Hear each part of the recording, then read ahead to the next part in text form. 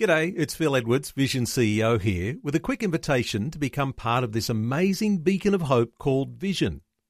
Together we can put our love into action to help people of all kinds build or rebuild their lives on the truth of God.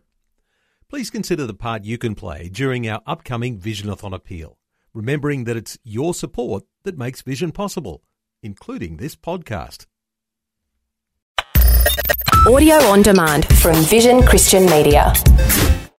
Jesus said, "If you hold to my teachings, you are really my disciples. Then you will know the truth, and the truth will set you free." It's not fair. It's just not fair. Has anyone ever said that to you, or have you ever said it yourself? Maybe you've been challenged in your Christian walk by the seeming unfairness of God. Now, some people think that it's actually unspiritual to ask God why things are happening. I once heard one preacher say, "Have you seen what happens to people who ask God, why this and why that?" Well, yes, nothing. You look at the Old Testament, and many of the Old Testament saints struggled with the issues that we struggle with today, but they were courageous enough to ask God, why? Maybe you're struggling right now. Don't suppress your question. Ask God why.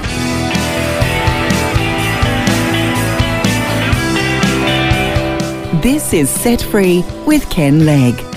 Hello and welcome to Set Free with Ken Legg. I'm Phil Edwards and we're grappling with a very valid statement that maybe you have even uttered yourself. It's just not fair. And if life is unfair, does that mean God is unfair? Welcome, Ken. It's a meaty one, this, and as I said, I'm sure many listeners have struggled with this, with different things in their life. Yes, it's very relevant, Phil, and we look around us and we see often the wicked prospering and the righteous doing it tough, and there comes in the sense of, well, God's just not fair. He's allowed this to happen, so why? And it's not a new issue. You look at the Bible, you find that many of the Old Testament saints ask the same sort of question. Take, for example, Habakkuk. Now, let's just say this, Habakkuk was a professional prophet. He wasn't one of these men that was just doing a job and the Spirit of God came upon him suddenly and he started prophesying. No, he went to the school of prophets, he trained as a prophet, and he climbed up into his watchtower to ask God why. He had some issues with God. He's looking around in his society and he saw this very thing. The wicked are prospering, the righteous are doing it tough. Why, God? Why? And then God answered him and he didn't like the answer that God gave him. And so he said, well, that's not fair either.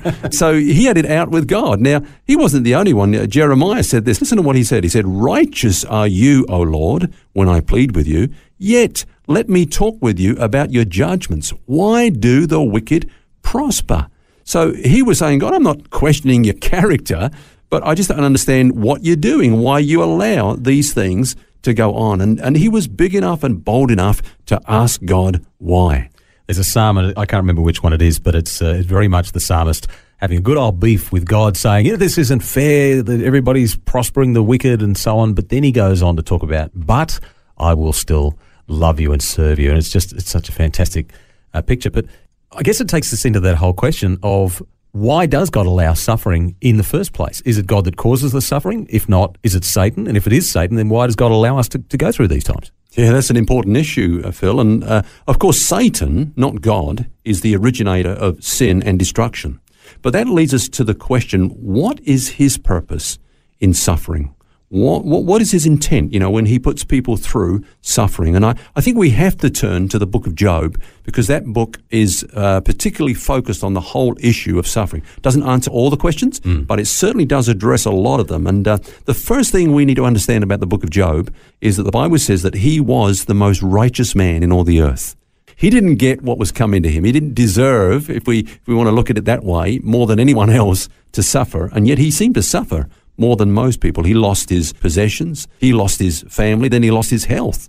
And of course, Satan's intent then was to get him to lose his faith, to charge God foolishly, as the Bible says. You remember his wife turned to him and said, "Curse God and die." Now that's the intent of Satan in suffering. You remember right from the beginning in the Garden of Eden, Satan came in and undermined God's love towards Adam and Eve. God's holding out on you. He won't let you eat of this tree, but why not? He's keeping something from you that's good for you. He doesn't have your best interest at heart. And this is a real snare of the enemy. He tries to trap us with this thing, thinking hard thoughts against God. Now, the psalmist in Psalm 73, he speaks about this. He says, "My feet had almost stumbled." In other words, I nearly slipped up here. I nearly fell for this. He said, my steps had nearly slipped. I was envious of the boastful when I saw the prosperity of the wicked. Then he said, surely I've cleansed my heart in vain. In other words, I've wasted my time living for God.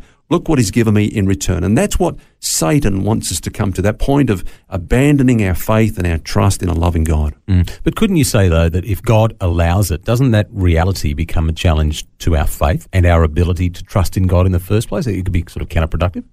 Yeah, that's true, and I believe that's a very important point. Now, of course, the Christian life is a life of faith. Now, it's easy to trust God when everything's going well. You know, I mean, we've all been to that stage where, hey, everything's going well. Why can't you trust God like I am? Look what he's doing for me, you know. But when things are not going well, that's harder. Now, it's okay when things are not going well if you've got a word from the Lord. God has spoken to you. You hold on to that because faith comes from hearing the word of God. So you just hold on to that word and it gets you through that time. But what about when you're going through a difficult time and it seems like the heavens are as brass? You can't hear from God. It seems like there's just no word coming from heaven whatsoever. That's tough. That's tough, and that's the ultimate test of faith. It's easy to trust God when you can trace him, but when it just seems like he's not even there, well, he is there. It's just that you can't feel in a tangible sense his presence, but that's the ultimate test of faith.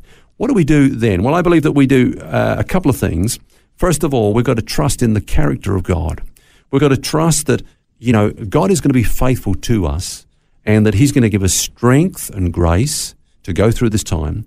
And secondly, even though we don't understand what's happening right now, the word says that he will make all things work together for good to those that love God and to those who are called according to his purpose. So, a question is, okay, do you understand why you're going through this? Job certainly did not understand. I mean, we look at something like the book of Job and we say, well, it's so obvious because we're reading it with hindsight. You know, we read the back of the book. We read the end of the story. But you've got to remember, he was going through this and he didn't have a clue. And he had to come to that place where he said, though he slay me, yet will I trust him. I don't understand what's going on. All I understand is that God is good, God is righteous, God is real. I'm just going to trust him and go through it. It's a rocky ride for him. He asked some questions. He said some things that later on he regretted. But his faith in God was intact. He did not succumb to that temptation to curse God and die, to abandon his faith, to walk away from God. And pretty hard when your own wife is saying that to you and all your friends are deserting you and giving you bad advice. Yeah. He had that ability to not look at what was happening around him. And that's where I think we really get stuck in that. We just see what's happening. We can't see out of the pit that we're in. But sometimes we just have to close our eyes to all of that and just concentrate on what God has done for us and know that he will pull us through the other side and that ultimately this life is actually not what it's all about. At the end of the day, we are eternal beings and we will be with him forever. And the Bible talks about this life being just, like that's it, it's gone. Yeah. And it's over. But it's so hard to see that when you're in the middle of it.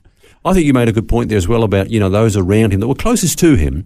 That no doubt had his best interest at heart. I mean, even, we pay out a lot on Job's comforters, and God did it at the end of the story as well, by the way. Yeah. But they came originally because they cared, and they heard that he was suffering, and they sat down with him. They just looked on in astonishment for a number of days, I think it was, and then they started to speak, and that's when they put their foot in their mouth and said all the wrong things and acted according to their own human wisdom and got it all wrong. But that was another test for Job. He had to kind of contend with all that false theology as well as go through the suffering that he was going through as well. I had a bit of an image as you were talking there of somebody walking across a bridge and in their hand they've got some little electronic device that's telling them about the stress that's on the bridge because they're walking on it and they say everything's all fine, but then suddenly the communication dies and you can't see that anymore. Now, that's faith. You have to have faith. You're out in the middle there. You've got to keep walking. Yeah. Trust that bridge is going to hold you up, even though you can't see that the numbers on the screen anymore. And it's a bit like that when you say the heavens are like brass. Sometimes you can't see. You've got to have faith and trust that God is holding you up. He's going to take you across this ravine or whatever it is that you're crossing at the moment. And if I could say, at the very least, out of what we're talking about this week, if people could read the book of Job and just think on that story and who Job was and what his response to his situation was to God, I think that would be, at least we've achieved something good this weekend.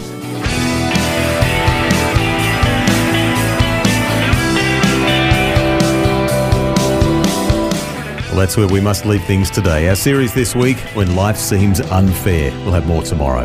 And until then, remember, you don't have to carry that baggage. God wants you to be set free.